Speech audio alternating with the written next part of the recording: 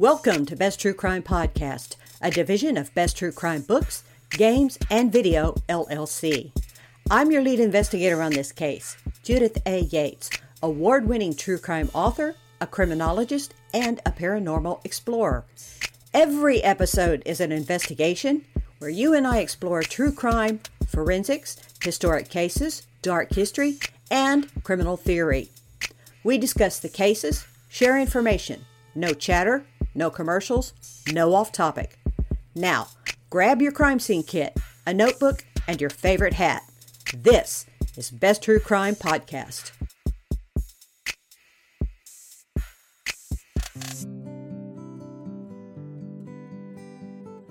In the middle of Lexington, Kentucky sits a small burial ground, barely visible if you're driving by. But the dark history it holds is now coming to light thanks to a dedicated group of volunteers who want to share these few acres. It's a story of the Underground Railroad, cholera, and faith. At 251 East 3rd Street in Lexington, you will turn into a short drive guarded by a locked gate. Walk around a few acres of United States history that demands to be recognized. According to its website, the Episcopal Burying Ground in Chapel Land was purchased in 1832 by Christ Church as a burial ground for its parishioners. The cemetery became extremely important during the 1833 cholera epidemic, during which 1/3 of the congregation died. The burial ground also contains a small chapel that was built around 1867. In 1976, the burying ground and former chapel were added to the National Register of Historic Places. But it's so much more than worn headstones and a beautiful little cottage in a historic place. This is home to one of history's most important people, and we don't even have a photo of him. It was believed he was the only person of color buried here, and his name is Reverend London Farrell. London came to Kentucky in 1821 after the death of his enslaver. Yes, London was a former enslaved man. He survived a sure drowning, made a promise to his God, and would later be ordained. He is also a connection to the Underground Railroad, and he played an important role during the 1833 cholera outbreak. Both white and black people respected London long before segregation was outlawed. Reverend Farrell ministered to the black population of Lexington at the First African Church. But there's so much more to the story. No one knows London Farrell's story better than Christ Church Cathedral volunteer and writer-historian Robert Vole, whose book on London Farrell's life is now over 20 years in the writing.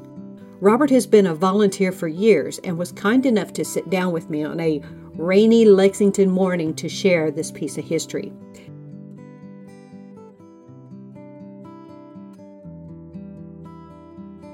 In 1832, Christ Church Cathedral, which is still located downtown, realized they were going to expand, so they needed to get the bodies away from where the church was right downtown, and they purchased this land in 1832. They purchased it from John Hunt, who was at that point the wealthiest person in Kentucky. Cholera epidemic, which killed 500 of the population of 7,000 in Lexington, occurred, and that resulted in many bodies being buried within and around the cemetery because they had to be buried quickly. Okay, tell me about the 1833 cholera epidemic.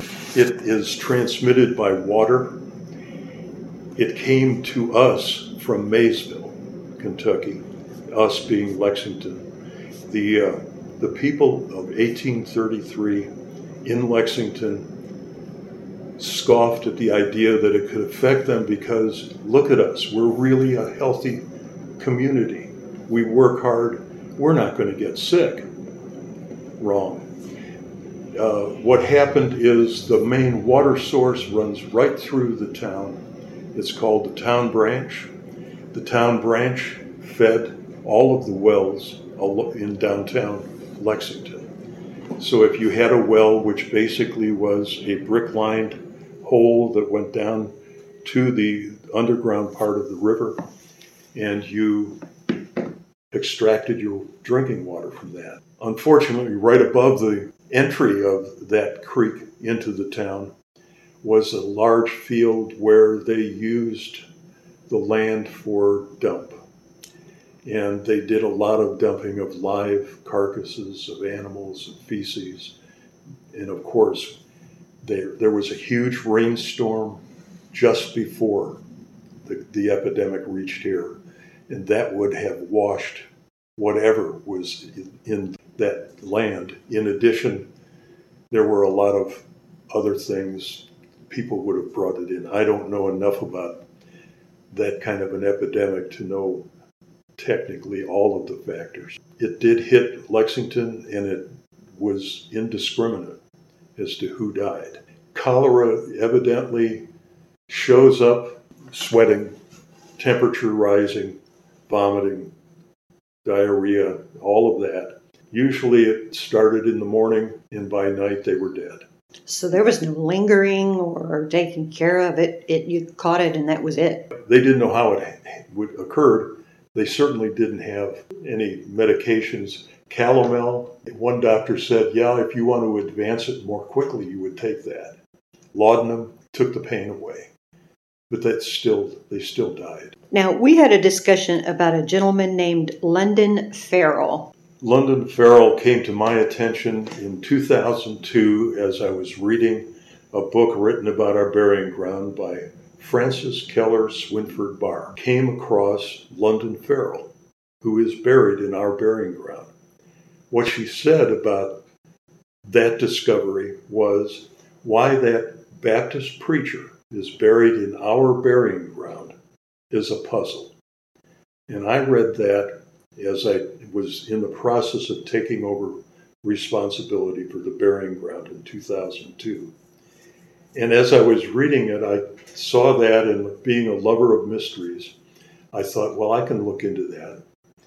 And I found a biography about him online in public domain, a very short biography. It was instructive to the point that I was intrigued by the man himself. So I looked into him, and since then have been building a huge file on him, and just recently decided I better get it in writing, because I couldn't I asked too many other people, would they write it, and they said no. I have learned that he was an extraordinary person. He was born enslaved in Hanover County, Virginia. He was on a modest plantation, modest being a figure of speech because it was a couple thousand acres. But in Hanover, wasn't that big an operation. The owner of that plantation was a lady named Anne Farrell Winston. She was advised of the birth, was probably either there or had one of her house servants there. And then she named him London Farrell. London because that was her home. Her family was from London. Farrell because that was her last name. And all we know is that he was with his mother. His father is totally unknown. There was never written or spoken about. His mother is unnamed, but when he was 7 years old, Anne Winston needed money to cover debts of one of her sons who had died. So she had to get money quickly, so she sold 2 slaves, London Farrell and London Farrell's mother. They were sold separately. They would never see each other again, and they didn't know what happened to either one. Either one did not know, which is a very common state of the enslaved. London Farrell had the good fortune to be purchased by a man called Colonel Samuel Overton. And Samuel Overton was a revolutionary soldier of this Revolutionary War. Samuel was given the title colonel by brevet, which means after he was released from the service. for his heroic service. One of the things, just incidentally, about Samuel is that he was in a raid conducted and led by Patrick Henry. He was a bachelor, never married. It doesn't mean he didn't have children, and they were of mixed race. Mm-hmm. So he was a frequent visitor to the Woodgrove plantation, and he would have been familiar with London Farrell, and he saw something in his countenance. He wanted to really protect him, I believe, in enslavement. So he did, and he made sure that that worked. A seminal incident occurred when he was 11 years old, under the ownership of Overton. He and another enslaved person, Farrell Price, which means it was probably another one of Anne Winston's grandchildren. Mm-hmm. Farrell Price and London were bathing actually. The current caught them and they wrapped their arms around each other and were carried downstream. A washerwoman grabbed a branch, grabbed them by the hair, pulled them up on the bank, turned them upside down, downhill, and let them drain out. And they'll live or they won't live. They lived. So the next day, they got together, and London Farrell said it was because God saved us, and I will serve God till the day I die. Now that sounds like something a young boy might say, but London Farrell never did less than serve God alone in anything he did. So when he was apprenticed the next year to become a house builder, he was apprenticed to Edmund Daly in Richmond, Virginia, who was and I didn't mention, Samuel Overton owned tens of thousands of acres. He owned about 500 acres in downtown Richmond, Virginia, right on the river. Edmund Daly was his builder. So Edmund Daly was a churchgoer. So Edmund Daly and he was charged also with getting him to church and getting him familiar with the Bible, and he did. So as he's learning to build houses, he's learning about the God he's going to serve the rest of his life. So now he wants 20 years, he's 20 years old, Farrell Price is 20 years old. They meet, and London says, "Have you kept your covenant to serve God alone?" He cried and he said, "No, but let's get baptized." So they went to Waller Baptist Church, Spotsylvania.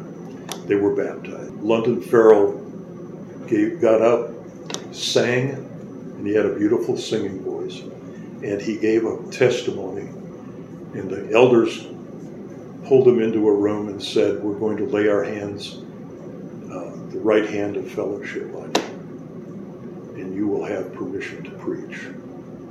So would this have been a black church or white church? No, actually I had a chance to visit that church. Mm-hmm. It is a mixed, has always been a mixed church with no balconies to sit in, where the enslaved were sitting right next to the people.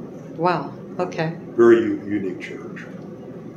So with that permission, he's 20 years old, he goes out and starts to preach, and immediately is recognized as an outstanding preacher.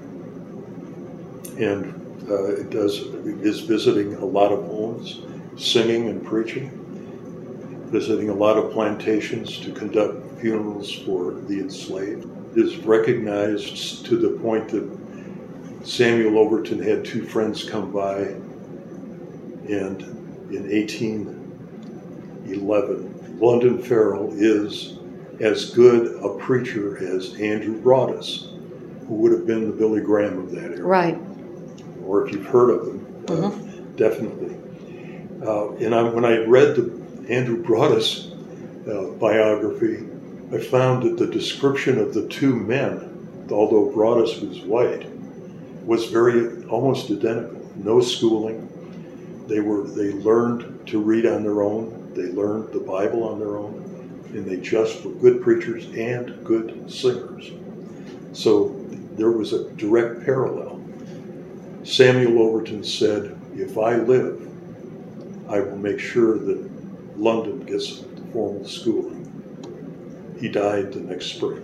He also, in his will, freed London Farrell, gave him $50, the equivalent of about $1,500 today, and with better buying power than $1,500 today. And London Farrell, Overton's will, and in 1814, January, he was freed. That year, he spent going back to the people he preached, hiring somebody to baptize them. There were 50 or more. In addition, he married his wife, Rhoda, who's about 2 or 3 years younger than he is. Rhoda Hood was her name. And they decide they're going to come to Lexington, Kentucky. About the fall of 1814, they arrived in Lexington, in Athens, at the home of James Overton, the brother of his deceased owner. They only stayed there about 2 weeks because they wanted to be in Lexington, so they moved 5 or 6 miles into Lexington. Got an apartment. He started waiting tables. He started preaching on the street. And immediately people were gathering to hear this wonderful preacher. So he had a gift. He was just a true gift. True gifted, schooled by his commitment to serve God alone. Mm-hmm. In any question you have of his behavior or what is happening, there were no differences in the people he talked to. He witnessed on the street to white and people of color. In our own church, there are records of people who were white, who said they wanted London Farrell to do their burial. So they were saved somehow through his preaching, but they were still Episcopalians. Are there any photos that exist or his own writings? The only description we have of London Farrell is his and Rhoda's freedom papers. And in those papers, she is described as a bright mulatto, free mulatto. She had never been enslaved. That's all we know about Rhoda. But the only thing we know from that about London is he's 5'7". He was black, and he was free. And no photos, no paintings, that's the only physical reference about him. In 1880s, the first African Baptist church was formed by a person of color, Peter Durrett. Now, Peter Durrett had built the church primarily for the people of color, free and enslaved, up on Maxwell Street here in Lexington, and was a very successful church. Peter Durrett did not know how to read. Everything was done by memory. So when he sought to be ordained, the Elkhorn Baptist Association said no. And he said, will you recognize the people I've baptized? And they said no. During the epidemic, because he was so close and because so many people were dying that he was familiar with downtown, if someone in your family died, you were told, get them to a burying ground immediately. He was here every day burying, and that's documented, given accolades down through the centuries. In any event, he was burying all of the victims, and his wife died. So she is also buried here because that's where he was. And he says that he had the largest funeral for his wife. There were 6 people there. Not many people wanted to be around a dead body. Mm-hmm. At any rate, what I've concluded is his burial, which occurred in 1854 after he died, without remarrying intentionally. He was buried in the same area where we are fully aware many people who are unknown were buried who had died from cholera.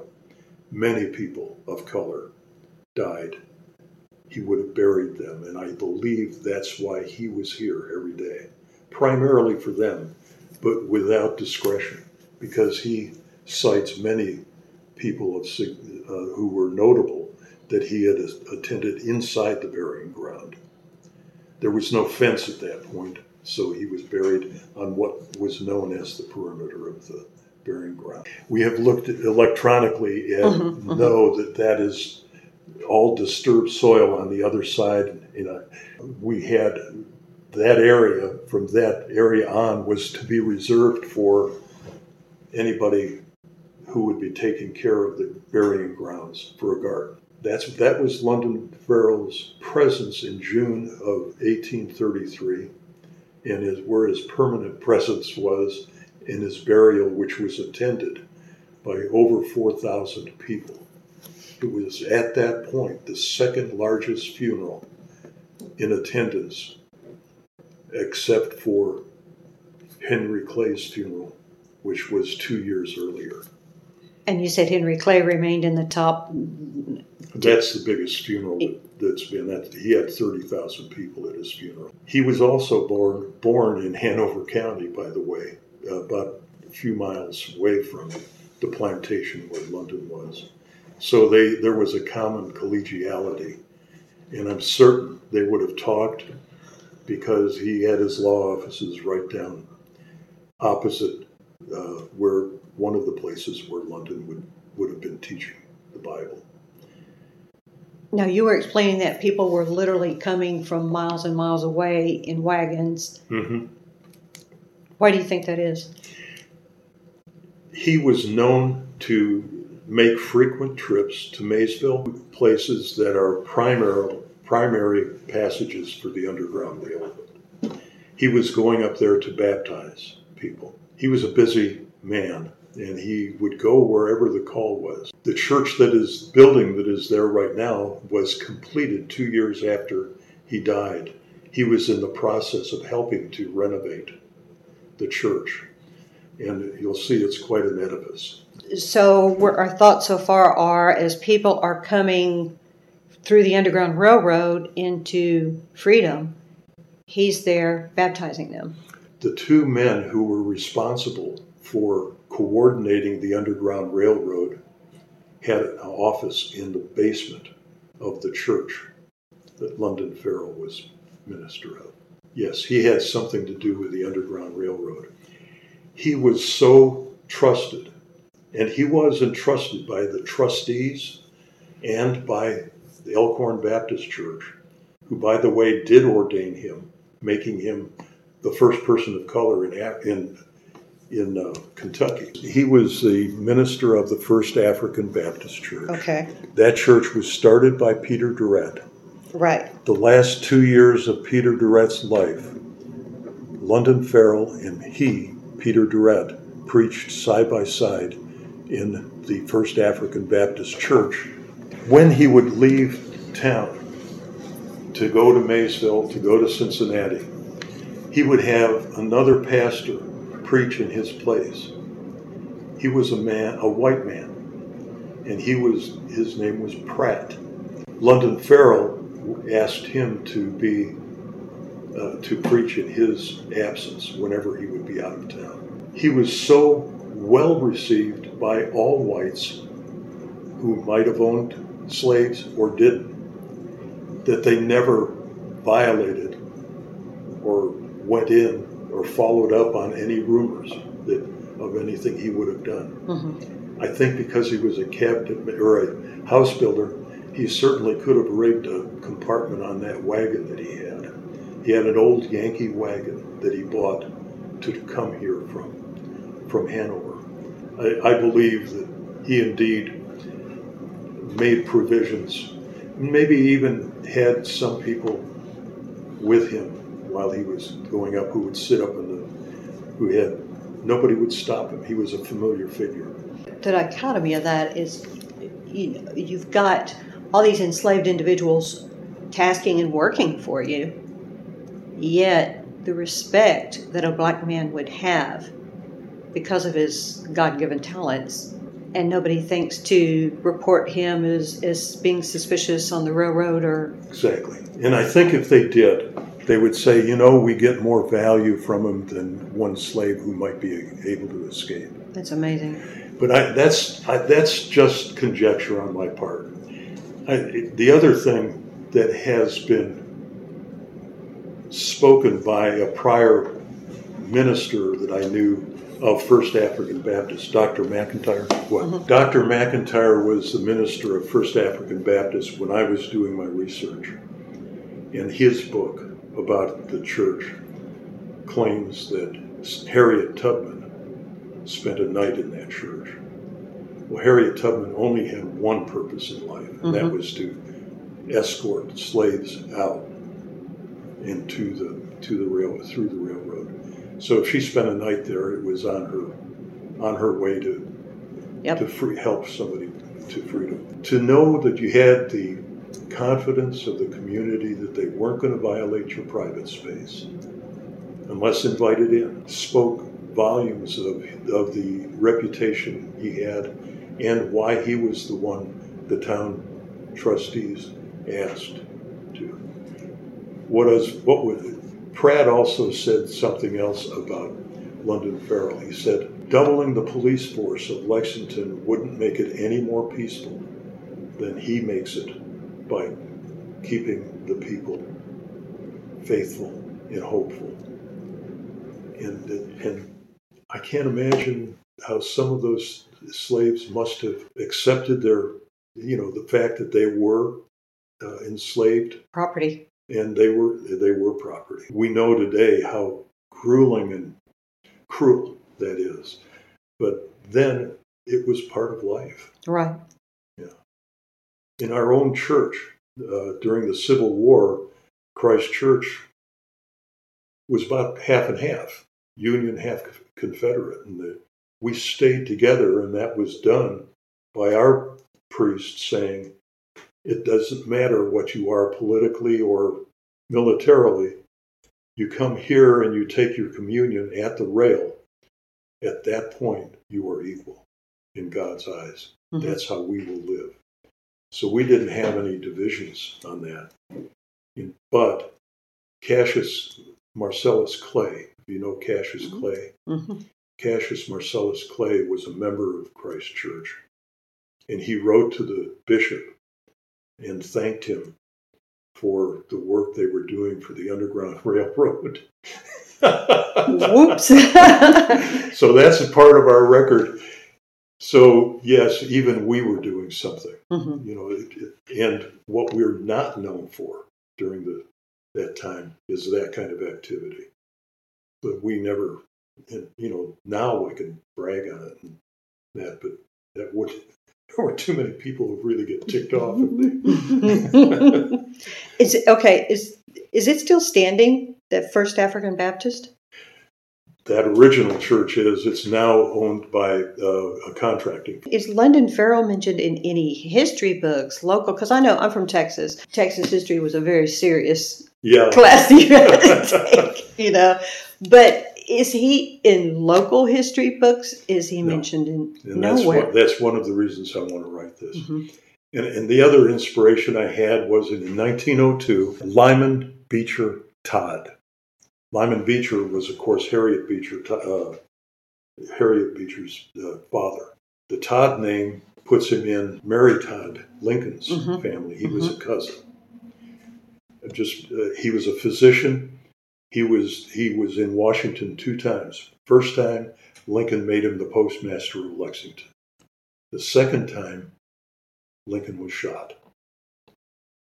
Lyman Beecher Todd was present at his death and was part of the autopsy. So that's who wrote an article in 1902, just before he died. London Farrell had left in his will for the Morton School, and there was this beautiful bookcase in that school, and the principal wanted to know, who was this London Farrell? I don't know.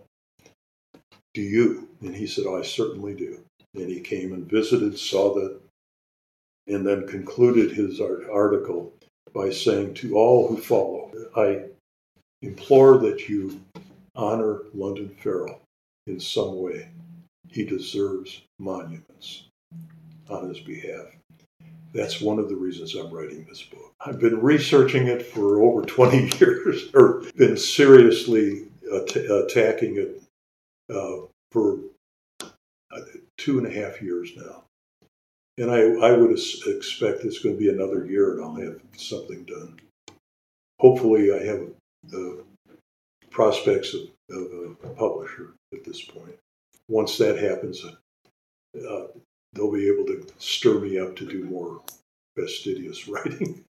Also, yeah, that's the process. It is a process, and it's a wonderful one. The burying ground where we are contains 11 Revolutionary soldiers. One of those soldiers was George Nicholas, who wrote the Constitution of Kentucky. He was the Attorney General. He was the Attorney General of Kentucky.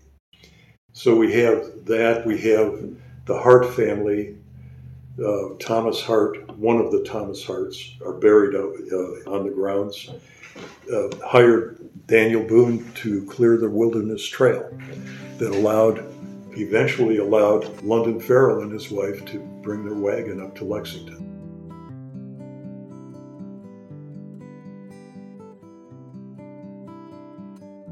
If we learn anything from history, we learn how we are all connected. Walk through the Old Episcopal Burying Grounds. There is a survivor of one of the worst maritime events in history. Soldiers, heroes, villains, people who have been highlighted in American history. People who deserve to be highlighted in our story, like London Farrell. Just a piece of dark history located in a little plot in the middle of Kentucky's second largest city, but a very large part of who we are.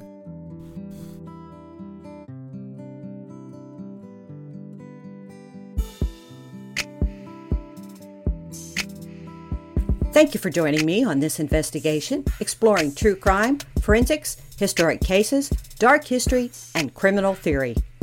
This is Best True Crime Podcast. No chatter, no commercials, no off topic. I do hope you will subscribe. This podcast runs off donations only. You can drop us a donation, $35 or more, and I'll send you a signed book. Just go to www.besttruecrime.com. My name is Judith A. Yates, award-winning true crime author, a criminologist, and a paranormal explorer. Thank you for joining me on Best True Crime Podcast, a division of Best True Crime Books, Games, and Video, LLC. Be safe out there.